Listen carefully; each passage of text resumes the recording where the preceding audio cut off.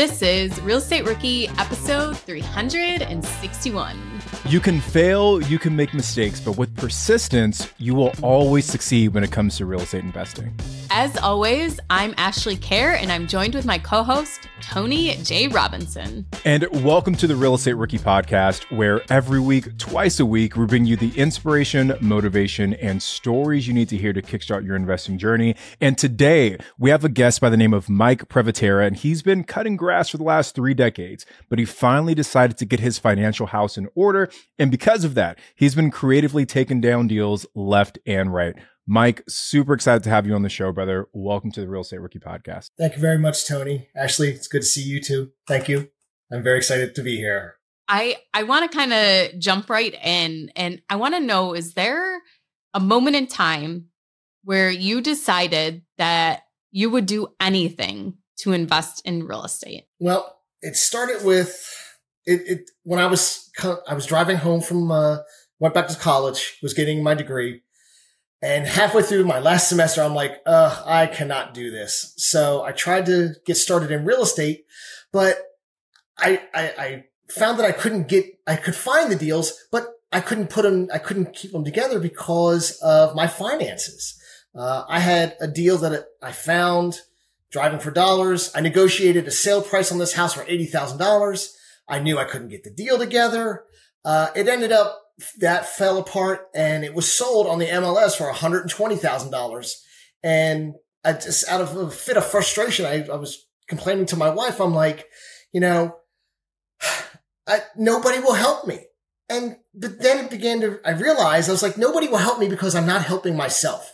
So that feeling of anger changed into this like steel resolve where I was like, I have to make some changes. I have got to get this, straightened out. I have to get my finances in order. So we just sat down with a notepad and we just started going through what we needed to do. And there wasn't a lot of big changes. We had already been sort of frugal, but we were like, no, what can we actually get rid of?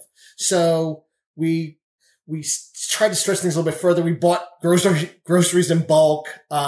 We would try to eat out like 1 or 2 times less a month, just a lot of simple, small things. And then we just took control of that. We reduced our credit utilization, started paying things off. And from there, things really started to turn around. But it was all because one day I was like, I have to get my finances in order. Like, what did that timeline look at from that day you decided to get your finances in order until the day that you decided you were ready to buy real estate, and then when you actually purchased your first investment? Okay.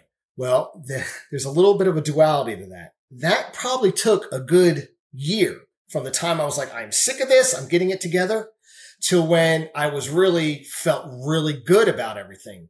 But in that time, I was still looking, doing all these crazy things, trying to find the deal.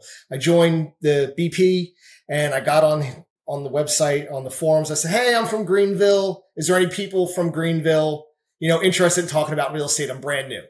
I got a message from a guy that said, hey, I'm not interested in being in real estate investing, but I do have a triplex in Greenville that I want to sell. And I was like, another deal I'm going to miss out on. But this guy was actually very nice, and I made a huge mistake that I'm like, everybody that's listening to this go, oh my gosh, this guy's an idiot. Why would he do that? Basically, me and this guy, we had a verbal agreement that I was going to buy the house, and he was like, okay, cool. And I was like, but I want to fix it up before I take it to the bank. Dude, can I sell every single one of my houses to you first? And I'm gonna take every one of my deals to you first. Yeah. So I'm like, yeah, let me fix that. He's like, yeah, sure, no problem. Thank God this guy was honest. So it was like 6 months of me working in this house, doing demo, all kinds of stuff. I probably put like $10,000-$15,000 in materials in it. And I had finally got it all together, and I was trying to take it to the bank, but it wasn't done yet. And my loan officer at the bank said, look, we can't finance a house that's not done. I was like, well, what do you want me to do? And what we sat down and figured out is that the house, it's a triplex, but as a duplex, it would still work, for the bank. So the loan officer, he did some sort of magic. and he got it pushed through for me. And so I ended up with that. And like I said, then I was able to finish it. And it took me like another 6 months to finish it because I was still trying to get my finances in order. So I was like, yay, I did it. I got my finances in order and now I have rental properties. I made it. But I've made other mistakes and we can get into that here in a few minutes. I got lots of stories. Mike, I love that. I don't think I've ever met anyone that's done work on a home before they actually purchased. I think you might be the first guest I've heard say that, but it worked out for you in the end, which is what's most important. But I definitely want to get into, Mike, what it looked like for you to actually get your financial house in order, because we talked about the defensive side of things where you're trying to reduce your expenses, but I also want to focus on the offensive side, like what you were doing to increase your income. And we'll get into that right after a quick word from our show sponsors. Are current interest rates making you depressed about cash flow? What if it didn't have to be that way? Rent to Retirement has 2.99% seller financing available on turnkey properties. You heard that right. That's a seller financed 2.99% interest rate where the average cash flow is over $900 per month. They also have options where you can put as low as 5% down on multiple investment properties with no PMI. Rent to Retirement is the nation's leading turnkey investment company that understands what it takes to be successful in today's dynamic real estate market. Their reputation speaks for itself with more 5-star reviews than any other company on the BiggerPockets website.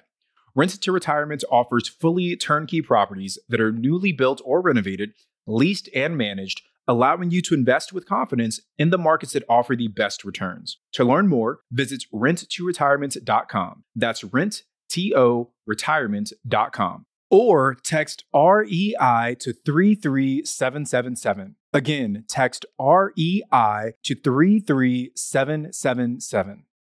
Remember when you had to pay to get a lead's phone number? It was like the dark ages, until Deal Machine made skip tracing a thing of the past. Now, with your Deal Machine plan, you'll get unlimited access to phone numbers and contact information for no extra cost. That's right, get high-quality, reliable information trusted by leading financial institutions, all fully compliant with the federal Do Not Call list. Explore over 150 data points, including age, gender, marital status, occupation, and a ton more. Trust me, this is the data you need for off-market deals. With new filters, people flags, and color-coded phone numbers, lead management just got a ton easier. Ready to step up your investing game? Sign up for a Deal Machine plan today and gain immediate access to this unlimited treasure trove of contact information and phone numbers. Just head to dealmachine.com/BP. Transform your lead generation and deal-making strategies with Deal Machine. Sign up today and start exploring the unlimited possibilities at dealmachine.com/BP.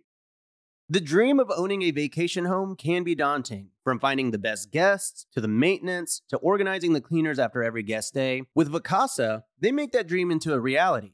As a full-service vacation home management company with vacation homes in key destinations across the U.S., they know a thing about how to make owning a vacation home easy and profitable. On top of proactive property maintenance visits by professional local teams, a hospitality-driven booking platform, and around-the-clock support, Vacasa earns homeowners an average of 20% more revenue from their vacation homes. Vacasa is always thinking of ways to simplify the vacation home owning experience by putting your home to work for you. If you're looking to make more from your vacation home, work with the reliable property manager, and finally have peace of mind, partner with Vacasa at vacasa.com/biggerpockets. That's vacasa.com/biggerpockets. All right, so we are back from the break, and Mike, you just kind of walked us through how you did something we've never heard of before, doing work on a home before you bought it. But taking it back a few steps, I want to go back to you getting your financial house in order. You shared with us that you stopped eating out, you were, buying groceries in bulk, doing all these different things to decrease your expenses. But I always see that as kind of one side of your financial picture. Were you doing anything on the other end to play more offensively and kind of increase your income as well? Like you said, I do mow grass. So I up my prices like 10%. And I literally thought that I would lose 10% of my customers if I did that. I didn't lose any customers. They were all like, oh yeah, you're great. We're happy to have you. Happy for that. Then I decided, okay, if I'm going to do that, I need to push myself harder. I need to find more work. My mother-in-law has said to me, hey, you can do anything for a season. So I just decided to push myself harder than I thought than I thought was possible. I was getting up at 4 a.m., working most nights until like 9 p.m. A lot of the nights, I was mowing grass sometimes on the weekends at like 4 a.m. with headphones in, listening to BP podcasts. So I increased my business. I basically almost doubled my profit that I was making. And that was pretty much it. And I've done that for like the last 2 years. Mike, we got to pause on that, man, because you're saying it real casually, but that is an incredible thing to do. And it's a sacrifice that unfortunately a lot of rookies are unwilling to make. They have this goal of, man, I really want to get my first investment property, but they don't have the discipline to buckle down and do what's necessary, even though, like you said, it's only for a season. So if you can, wake up at 4 a.m., work until 9 p.m. and do that for however long you need to do, it's only 3 months, 4 months, 6 months, a year, but you're going to benefit from that rental for the rest of your life. So when you think about the cost benefit of doing that, man, it's crazy. It doesn't even compare, but most people aren't willing to do that. I just want to ask one follow-up question there, Mike. Like, did you have moments as you were going through that? Dude, that's like 100 hours a week that you're working, if you're doing that every day, pretty much. Did you have moments where you're questioning, like, is this even worth it? Or how did you stay motivated going through that? Yeah, there was many moments that a lot of times they would come late at night when I was out working and I was just like, I am just so flat exhausted. I thought I had always been taking ownership of my actions, but like I said, I had the Bluetooth headphones in and I would quote unquote read their, listen to Audible books. And I listened, to Jocko and I read Extreme Ownership like 3 times. When I said, I listened to it 3 times. I read The Traveler's Gift, and in there talks about you persist, without exception. Everybody persists, but how many people persist without exception? So that's what I would focus on, is just without exception, just keep pushing forward. I remember Brandon used to say things about getting a train started. It's really hard to get it moving, but once it's rolling, it'll crash through anything. So that's, besides all the mistakes, I just keep moving forward. It's amazing how much you can get done when you're always doing. Like, do you think you could kind of sum up for us, if you're a rookie investor listening right now, what are maybe 3, 4, 5, 10 things that you could do today to get your finances in order to be able to get that first loan on a property? First thing I would do is the defense. Do you really know how much you're spending? We would only eat out like 3-4 times a month, but then we realized that was adding up to $200-$300. And I said, wow, that's a lot. So actually sit down and look at where every dollar goes. I know it seems like a long, tedious task. It'll take you 30 minutes. And it'll save you hundreds, if not thousands of dollars. So sit down, do that. I lost the question, Ashley. No, that's okay. What are like some tactics or some advice you have for a rookie investor that they can do today to get their finances in order? So that was the defense. Is there any other ways that you can save money? For us, another one was buying in bulk. Not only saving money, what can you do to earn a little extra? Can you go get another part-time job? There's all kinds of people that are wanting work. Can you go to your boss and say, hey, if anybody, just go to your boss. Say, if somebody calls in this weekend, I'll take their shift. I'll be ready. Then you look like the person that's the go-to person. So that's what I can think of right now. So that's the best way to get your finances in order, is what I've seen from my point of view. If you're looking for deals, just don't, everybody says, focus on one strategy. Well, if you're starting out, don't focus on one. I did driving for dollars. Cause I was mowing grass. I was driving around everywhere. I go, look at that house with the tall grass. Instead of mowing that yard, let's see if I can buy that house. I did driving for dollars. I contacted a real estate agent and said, hey, I'm not really ready to buy, but I'm interested in small multifamilies. The next time you show this multifamily, do you mind if I stand in the background and watch what's going on? And that's how I got one of my other deals. Another one was the lady, she was a real estate agent, and she lived 2 doors up. And I would see her whenever she would leave, and I was mowing her neighbor's yard. So there's a lot of different ways that you can find stuff, but I would spread out and try as many different things as possible. And then just go with what works. After you get yourself established, then you can start going a little bit deeper into one specific type. Yeah, I think, Mike, you gave some great advice there. And some of the basic things I heard you say throughout the episode that anybody could do today is just optimizing their time. The way that you worked from 4 a.m. to 9 p.m. during the season that you knew that you could make money. Also, being able to increase the price of your business by 10%. That little bit spread out. So even if you don't have your own business, like you said, asking for those extra shifts, working more, and then sitting down and making a plan and having a budget. Just making sure you know exactly what's coming out every month. And then the buying in bulk, I really like too, and not eating out as much, because you're right. Those dinners out, they do add up, along with the DoorDash delivery fee, service fee, and the tip. Those can add up too. There's one thing you had mentioned earlier that I wanted you to go into a little bit more, was the credit card utilization. You said you had to fix that in order to get the bank financing. What did you actually do to optimize your credit card utilization? Well, we kind of did like the debt snowball. And if you don't know what that is, we did it. We took the smallest credit card that had the smallest limit. Like we had a credit card that had $1,000. And so we would take the money and we would pay that one down to where we didn't pay it off because we were trying to increase the utilization rate. So we would get that one down to like $300. So it was only 30% utilization on that card. Then we went to the next card. And we tried the next highest card. We paid that one down to like 30%. And that way we were able to get the utilization down low, even though we still were carrying debt. Then once we got to the end, we started back over and then began to wipe them out. So because our utilization was, near 90% on every credit card. And it was a lot of money. That was something else we noticed in the budget, how much money we were wasting in interest. It was just like, oh my gosh, if we had that money, that could go so much further to pay this bill. And once we started doing that, you would roll it into the next one, to the next one, next one. And then by the time we got to the last big card, we made like 2-3 payments and we were already below our utilization of 30%. And then shortly after that, they were all gone. Yeah, thank you so much for explaining that, Mike. And that is such a key point into factoring in, especially for your credit. If you want to have a good credit to get pre-approved by the bank, they definitely do look at the credit utilization when your credit score is actually determined. So I like that little breakdown you gave us. Thanks. Before we kind of wrapped up your different tips and tactics for investors to get their finances in order, you started mentioning finding deals.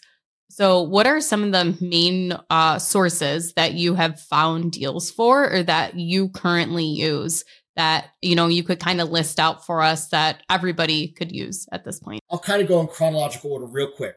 I did a tax sale first. That was a disaster. We could talk about that if you want. Then I did getting on BP saying, hey, I'm an investor, and somebody came to find me. But I have to say my largest number, I did the driving for dollars. I was mailed out letters. I mailed this one guy for almost 2 years. And finally I got in contact with him, and he finally was like, okay, yeah, I'll sell you the house. But right now my number one thing has been with, real estate, agents. I've got a flip going on right now. And I also found my 6 unit, through, and that was 2 separate realtors. The 6 unit was the one I said, hey, can I tag along with you? I can't afford this $1 million property, but this is what I'm looking for. Do you mind if I just walk along? And she took her about 6 months and she found me something there. The other one with the other real estate, investor is just, I told her what I was looking for, and she did a lot of house flips, and she could see that I was moving forward with my triplex and things like that. And I just kept touching base with her.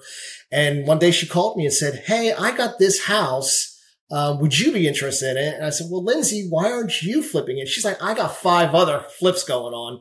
I am tapped out. And she's like, you are capable of doing this. And I was like, okay. So I said, but I'm going to lean on you a lot. She's like, she's fine. So I'm like, I'll text her. I'm like, Lindsay, what color should I paint the walls? You're going to sell this. What sells the best? Lindsay, what color should the door be? Lindsay, what lights should I use? So, she's basically, I'm building her next sale for her. So yeah, so that was a perfect example of like a win-win, where this is something that's working out for you and for the agent. And that was part of the reason they could give it to you, was that they knew there would still be that win-win factor counted in. So was this property actually going to be listed on the MLS? Was it a pocket listing that you just got first dibs at? Or does your agent actually do like direct mail and things like that? It came from an attorney in town. And that attorney has 3 real estate agents that he says if something goes in, like the person had died and the family was selling it. And so that attorney would go and call, those 3 realtors and say, hey, I have this property. She immediately called me within like 15 minutes of finding out and said, this is what's up. Are you interested? I was like, yes.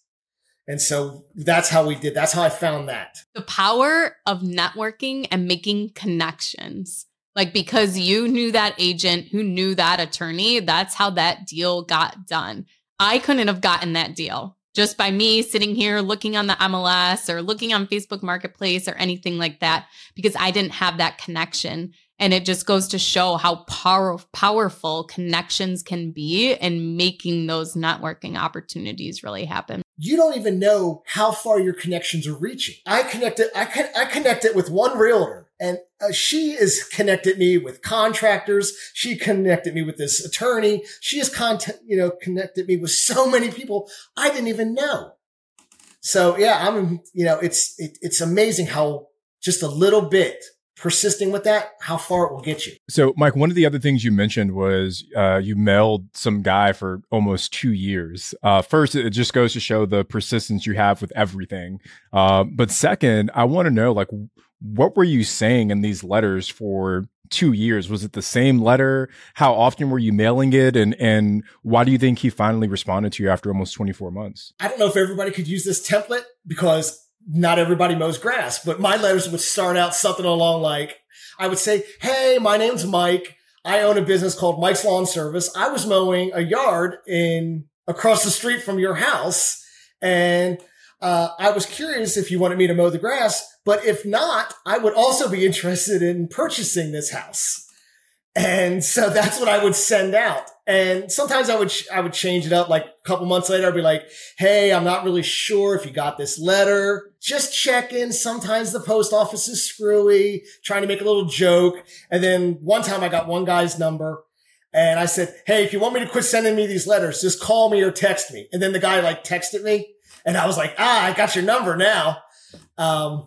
But then but I think he got sick of me. So that shortly after that, I think I put the seed in his mind that he should sell his property. That one went on to the MLS and I never got a chance on that one. But I was just like, but I was like, I could have offered him, the same amount and he could have saved, some of those fees. Yeah, but it's an interesting tactic, right? Like, I don't have a lawn mowing business, but I have an Airbnb cleaning company. And I'm thinking now, like, I could just say, oh, my cleaners were across the street from your house. And, hey, would you want to be a client? And if not, I'd also like to buy your house. That's like a really interesting way to use direct mail. Mike, did anyone ever actually take you up on your offer to cut the grass? Did anyone hire you for grass cutting? They had me mow it, and then they had a realtor come out and take a picture, and it was on Zillow. And I was like, what? So yeah, I lost out on a couple deals like that. I thought it was funny at the time. It's just because they asked way too much. It was when everybody went crazy. I was like, I wouldn't have offered them that anyway. So it really didn't matter. So it was fun. I was like, well, at least I got something out of the deal. Well, Mike, we've talked about some pleasantries in the business, such as networking with your real estate agent, but you did mention a trigger word for me and Tony, and that is disaster. So we have to know about it. So can you tell us about the disaster that happened at the tax auction? So this is, I normally don't even count this as the start of my real estate investing because it was so awful. I'm like, we're just going to delete that from memory. But it was a tax sale and I was like, yeah, I'm going to find a property. And there was like a couple hundred of them. And I went through all of them and looked at them and I narrowed it down to 3 or 4 different ones. And I went and saw all of them in person. And I went to this one. It was a cute little house in a cute neighborhood and it was just all grown up in weeds. I'm like, man, I can tackle this. No problem. There was nothing on the door. It did have a padlock on the door. Went to the tax sale. I bought the house. It was for $10,500 or some meaningless amount. I'm like, great, got it. So I didn't want to get fines or fees from the city. So about 3 days later, I drove like 30 minutes to the house, getting ready to cut the grass and all that. I turn the corner. The house is gone.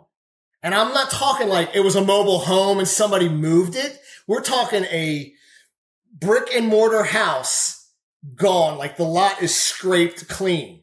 And so I spent like a couple minutes circling the block. Like, is this the right house? And then like finally I stopped and I asked them, I was like, where's my house? They're like, the city came and knocked it down. And I'm like, what?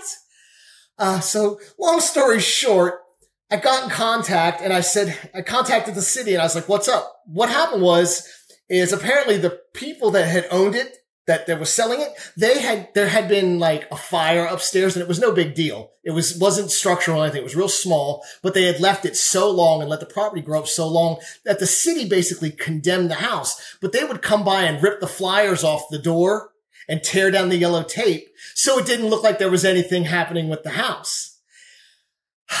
So I ended up, now I know who to talk to. If I had contacted this department, I could have put a hold on that and said, hey, I just bought this house.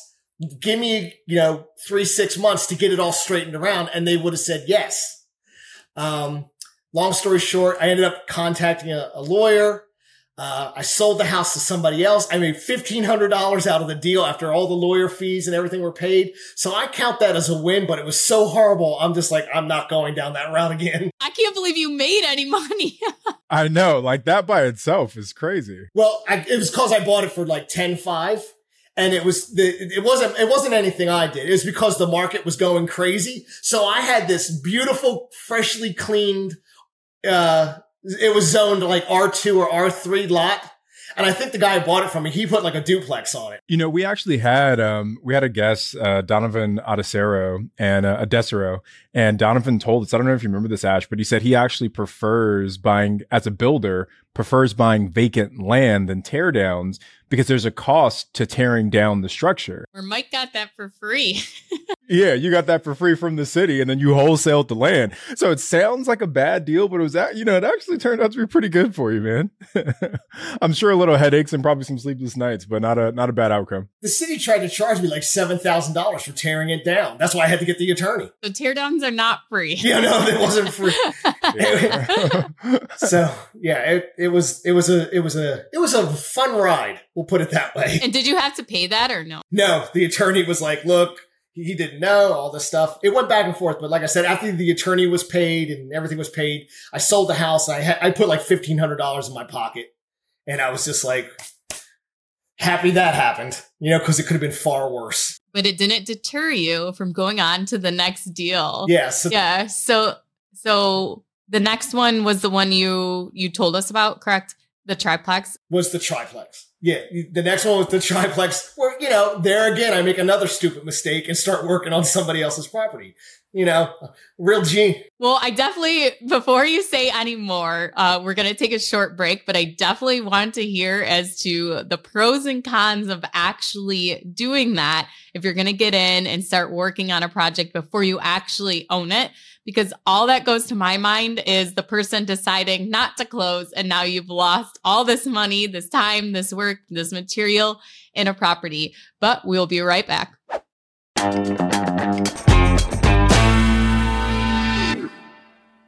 Hiring? Your search is over. Really, there's no need to search. Match instead with Indeed. Indeed is your matching and hiring platform with over 350 million global monthly visitors and a matching engine that helps you find quality candidates super fast. Ditch the busy work. Use Indeed for scheduling, screening, and messaging to hire top talent faster. Speaking of top talent, 93% of employers agree Indeed delivers the highest quality matches compared to other job sites. But why do I love Indeed? Because I'm busy and scrolling through 300 resumes is not helping my business grow. It's actually making it slow. With Indeed, I can hire faster and know I'm getting someone who can do the job. And listeners of this show will get a $75 sponsored job credit to post your jobs with more visibility at Indeed.com/rookie. Just go to Indeed.com/rookie right now and support our show by saying you heard about Indeed on this podcast. Terms and conditions apply. Indeed.com/rookie. Need to hire? You need Indeed. eBay Motors is here for the ride. Remember when you first saw the potential? And then through some elbow grease, fresh installs, and a whole lot of love, you transformed 100,000 miles and a body full of rust into a drive that's all your own. With over 122 million parts for your number one ride or die, you can make sure your ride stays running smoothly. Brake kits, LED lights, exhaust kits, turbochargers, bumpers, whatever your baby needs, eBay Motors has it. And with eBay Guaranteed Fit, it's guaranteed to fit your ride the first time, every time, or your money back. Plus, at these prices, you're burning rubber, not cash. Keep your ride or die alive at ebaymotors.com. Eligible items only. Exclusions apply. See ebaymotors.com. Whether you need to buy or sell, or you're just obsessed with looking at homes for sale, Redfin's got you covered. Redfin updates their listings every 2 minutes to help you see new homes first. And they give you personalized recommendations based on the homes you like, so you can find the home that's just right for you, whether that's a cabin, a craftsman, or a castle. With the top-rated Redfin app, you can favorite homes, share listings with others, and schedule tours, even the same day, with a local Redfin agent who can help guide you through the whole home buying process. And if you're looking to sell, Redfin agents have the experience to help get you the best price possible for your home. That's because they sell twice as many homes as other agents. With a listing fee as low as 1%, Redfin's fees are half of what others often charge, which means you'll have more money to put towards what matters most to you, like your next home. In fact, last year, Redfin saved home sellers $127 million. No matter where you are in your real estate journey, Redfin can help. Download the Redfin app to get started today. Rookies, 2024 is the year to start protecting your rental properties with an LLC. But you don't have to do all the paperwork and filing yourself. Corporate Direct is your professional and affordable option for getting your LLC done right. They handle the state filings, draft your operating agreement, and act as your registered agent. They'll even help you comply with the Corporate Transparency Act, a new federal disclosure law affecting every real estate investor. Corporate Direct is a family business founded by attorney, author, and rich dad advisor Garrett Sutton over 35 years ago. Now, his son Ted is a licensed attorney working with him. Together, they've helped thousands of real estate investors form and maintain their LLCs and protect their assets. If you're trying to build a real estate portfolio, do not skip the LLC. Head over to corporatedirect.com/biggerpockets to schedule a free 15-minute consultation with an incorporating specialist. Mention Real Estate Rookie and get a $100 discount on your formation. That's corporatedirect.com/biggerpockets. Welcome back from our short break. We are here with Mike, who is about to tell us what happened on his triplex when the seller lets him into the property early to start performing work to get it bankable. So, Mike, tell us a little more about how that rehab went on the triplex. Well, the unit was vacant, obviously. It was in horrible disrepair. They had done so many halfway fixes. I remember the bathtub, you actually had to step down to get into the bathtub because the floor joists had broke. So instead of fixing the floor joists, they would put like a 2x4 shim and like plywood, and then it sunk some more, and they another ply. So it was like 7 layers of floor. So you would literally step down to get into the bathtub. And then the floor was rotted in front of the kitchen sink. I kind of fell through there, and it also had a drop ceiling, which was covering up it had 10-foot ceilings, but it was covering up all the plaster and lath that had fallen down over the years. And I was like, I need to take this down. And I pushed one of the tiles, and it must have just been hanging there. And when I pulled on it, it was like a cartoon. The whole ceiling collapsed around me, except for this one tile where I was standing directly beneath. I was able to get in there and see some of the problems on the property. And I contacted the owner, and I was just like, hey, there's some pretty major structural issues with this house. And, by now I had gotten my degree with engineering, and I was able to go to the city planners, and I sketched it out. I was like, look, this wall's not bearing the weight, there's no transfer. I sketched it out on a piece of paper. And so I think by me showing him all the problems that property had, that kind of deterred him from wanting to to try to take it back. You're actually leaving it in worse condition. Yeah. And he's like, you better take it. No, Mike, before you go further, let me just ask, what made you trust this person that they would close on the deal? And why do you think they trusted you to also not just like completely ruin the property even more. And then they're stuck with something that's worth even less. I have no idea why they trusted me. I was starting out as a new rookie. I could have knocked the whole thing down for all they knew. But the reason why I trusted him was, one, I happened to find out that he was a pastor at the church in the town where he lived. And two, he had never really bought that property as an investment. He bought it to live there. So he was like an accidental. And so what he was just trying to do is he was just trying to pass it on to somebody else and trying to help somebody because he saw that I was interested in. I think that's why he trusted me. I trusted him. It was literally a verbal agreement. He came down and shook my hand. And you know how you get a sense of somebody? I guess my senses were right.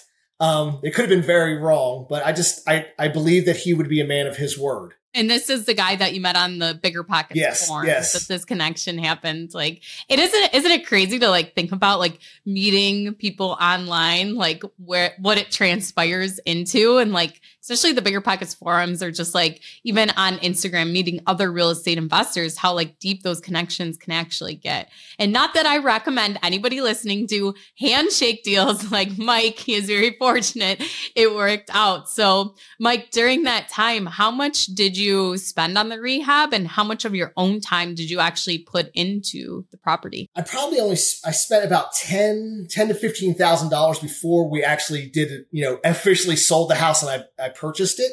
But a lot of that was structural. It was putting, 2x10s, getting, piers put underneath the house to lift it back up to, correct level.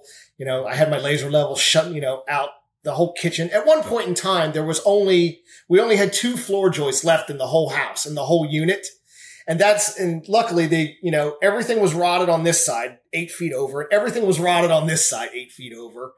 And, so that's that. And then after that, after we closed on it, then I had electrical come in. I had plumbing guys come in. I had HVAC guys come in, because I had learned over time that they can do it faster and cheaper than I can. It's one of those who, not how type things. So I probably put like 35,000 in that unit. And when I was working on it, I would only work at night, because I was mowing grass all day. Fortunately, the guy that lived upstairs, he was a college student, and he was like staying over at his girlfriend's house. So I never saw him. But his lease wasn't up. So he just kept paying his rent. And then the guy, or the lady that was on the other side, she worked third shift. So I'd be like rolling in, to work, and she would be gone. So I'd be like spending all night hammering and sawing, just like pretty much disturbing the neighborhood. Every once in a while I'd open the door, look outside, make sure there was no police coming. And that all ended very quickly when the guy upstairs moved out, and then a new guy had moved in. That was like 2 a.m. and I'm in there shooting nails with a nail gun, and I hear him come down the steps, and I didn't even know he was up there. I'm like, oh, I'm so sorry. So Mike, it's such a crazy story, man. $35,000. If say this deal were to come to you again today, what would you do differently knowing what you now know? Well, first of all, I wouldn't have started any of the work until after the closing table. I would have gotten my finances in order, like I said earlier. Then I could have actually purchased the house before I began any of the work. I would have had it. I could have had that unit rented sooner, like 6 months sooner, which would have helped pay for all the work. I wouldn't have had to do as much work as I did. I could have had it done faster, and it would have been done right. It was done right, but it would have been faster and less work on me, and I could have immediately started collecting rent. I'm remodeling the upstairs unit in this triplex right now. And, I didn't hardly do any of the work at all. The plumber, it needed a new hot water heater. It's on the second floor. The plumber was like, yeah, I'll charge you $200 to put in the hot water heater. I was like, $200 and you drag that hot water heater up the stairs? Deal. Yeah. Well, and that's the value of getting those first deals done, is that you start to learn, right? And Mike, seems like you picked up a lot of lessons along the way, brother. So I want to keep moving here, because I hear that there's an interesting story about your experience at the last Bigger Pockets conference, the last BP Con. So Walk us through, what was that? Yeah, and again, that's just it goes into the power of networking and you being at these kind of events and things like that. So what happened at BPCon for you that was so beneficial? Yeah, so get your little badge. It says rookie and all that stuff. So I'm going around, I'm telling everybody all these crazy stories. And I'm telling everybody, I was like, and this is when my realtor had called me at BPCon. And I was like, yeah. And so we'll look at it when I come back. Go ahead and just, handle it till I get back, put in an offer or something like that. So I kept telling every single person that I knew there, hey, I got this coming up, but I need to find money. And, I was at BPCon. So I should have looked for people that were specifically hard money lenders, but yet another mistake. I didn't look. On the last day of the conference, I'm riding down the elevator, and just like everybody does at BPCon, you turn to the person beside you and go, well, what's your story? And the guy says, well, I'm a hard money lender. And I'm like, funny, you should say that. And so I tell him this whole story about, my realtor introduced, gave me this property, all this stuff. I give him all the details. He hands me his card. It was from like the 8th floor down to the ground floor. So we're talking a 30-second conversation. I met this guy and told him my story, got the card, came home, sat down with the realtor, we walked through the house, and she told me that it's going to need all these things. And I said, I agree, and all this other stuff. Called him up, and probably a week after BPCon, I was closing on the house. I couldn't believe that happened. And I was just like, spending the money on that trip to BPCon made me a lot of money, so it was worth every penny of it. It's always so crazy how a chance interaction can have this kind of domino effect in your life, and you wouldn't even know in the moment, but looking back, you can see how the dots connect. But I think what's important, and I think this is where the instruction is for the rookies. Obviously, BPCon is a great event, and we encourage all you guys to go, but there's so many other real estate events happening on a more local basis, regional basis. Find those events. Take the time out of your busy schedule to go spend an hour or two at the local real estate meetup, and take that next step of what you did, Mike, of just interacting with people, right? You could have been the guy on the elevator who just looked straight forward or looked down on his phone, but instead you made the decision consciously to look to your right and say, hey, what's your name? What's going on with you? And I think that's the part where a lot of people get stuck, is that they go to these events, but then they kind of, they kind of retreat to their shell, or maybe they go with a friend who they already know. So they don't meet anyone else. They don't meet anyone new. But when you actively seek those new relationships and you actively seek to provide value to other people, that's when the value starts to come back to you, Mike. And I think you did a great job of expanding that for the guests here. And I'm just an outgoing person, but if you're not, people love to talk about themselves. I'm a prime example of that. So even if you're an introvert, just turn to somebody and, say, hey, how you doing? What's your story? Something like that. And people a lot of times will be happy to talk about themselves. You don't have to say anything. Just let them talk. I'm very introverted, where it's actually very hard for me to go and be social in rooms of people I don't know and put myself out there. But one thing I will do at conferences is I will be the first person in the lunchroom. So I'll be the first person at lunch, and I will get my food, and I will just sit at a random table, whether it's by myself or if I'm with a friend or whatever. And then I'll just wait for people to come to me, because I don't like that awkwardness of okay, which table am I going to sit at? Where am I going to go?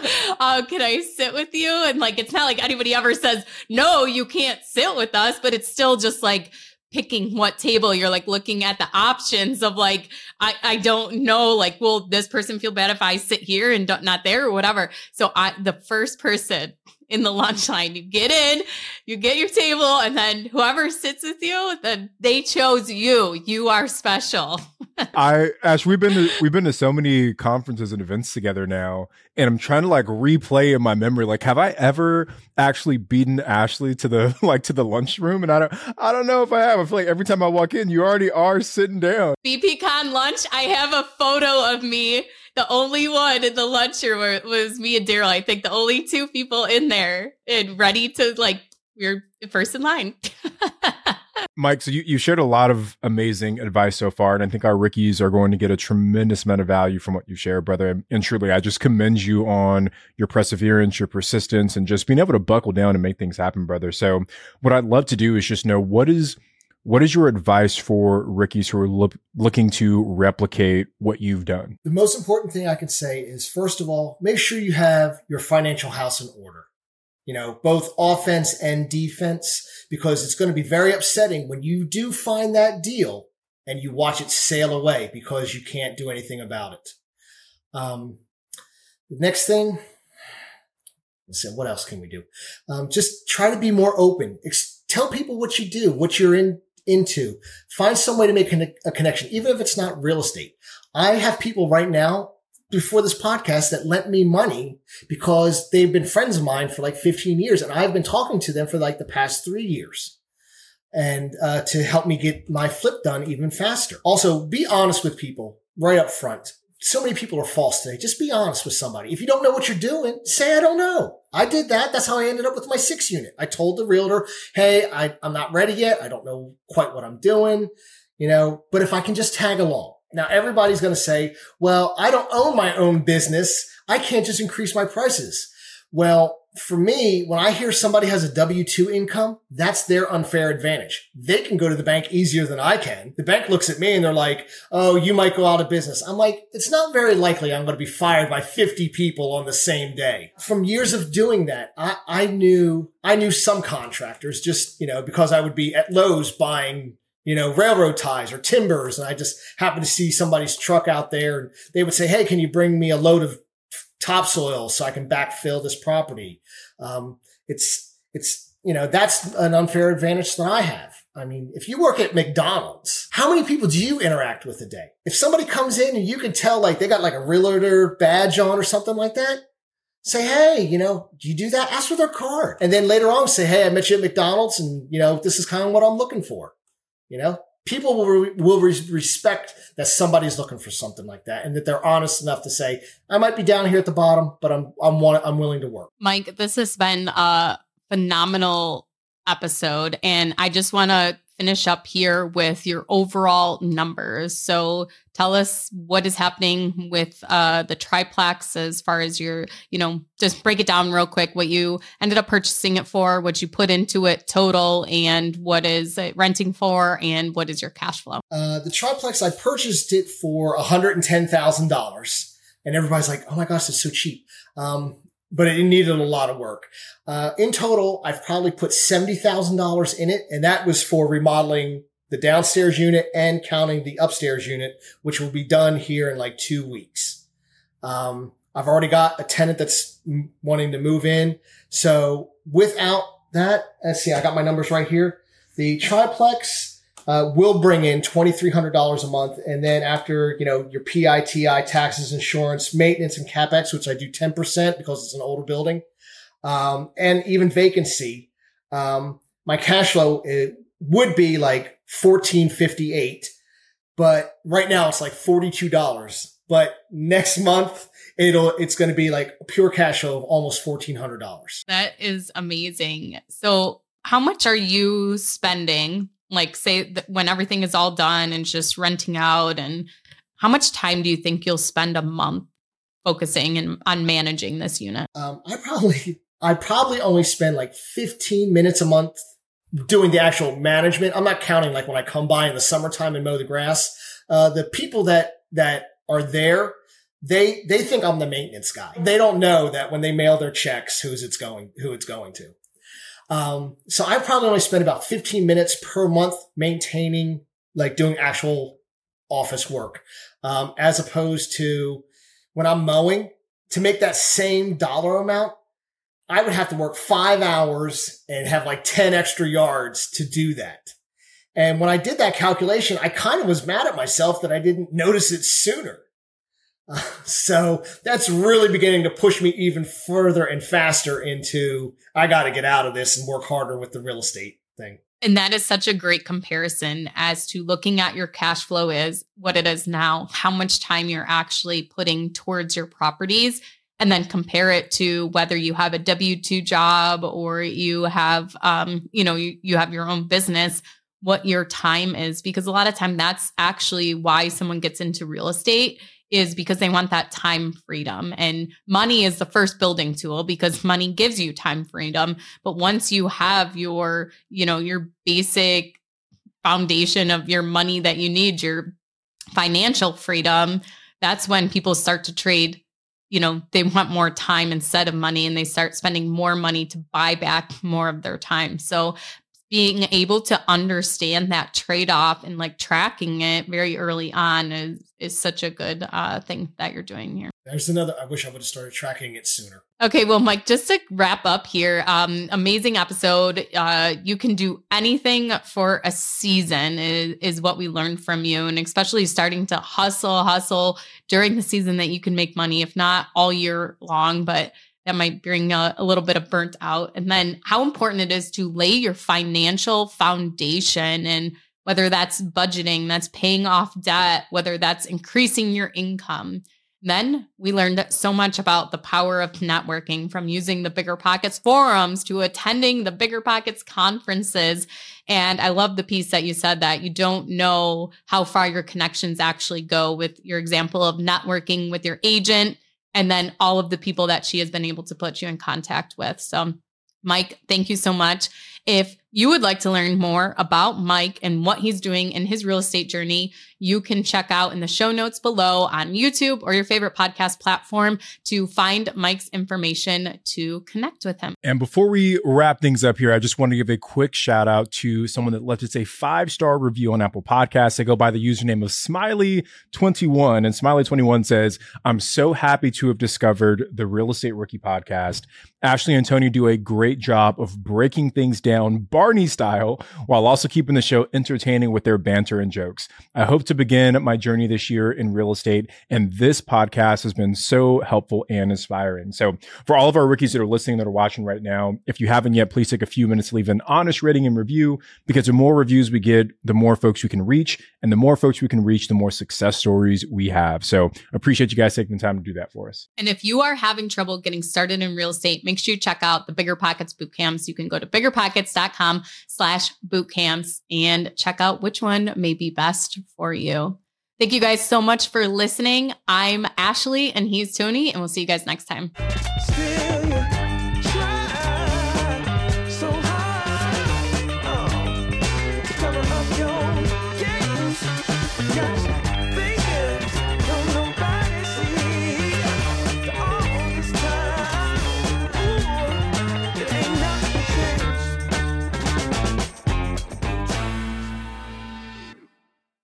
The market is changing, and finding your way can be tricky. Rates shift, headlines whirl, but your goal hasn't changed. You want financial freedom. And the best investors know it's not about timing the market, it's about time in the market. If you're ready to get into the real estate investing game or take your game to the next level, finding an investor-friendly agent is your next step. With Bigger Pockets Agent Finder, you can find the right agent in minutes. Just head to biggerpockets.com/deals. Enter a few details about what and where you want to buy, and boom, instantly match with an investor-friendly agent who fits the bill. These local market experts can help you navigate the neighborhoods, analyze the numbers, and take action with confidence once and for all. There's free resources only available at biggerpockets.com/deals. Get an agent, get the deal, and get closer to financial freedom at biggerpockets.com/deals. That's biggerpockets.com/deals to find your investor-friendly agent today.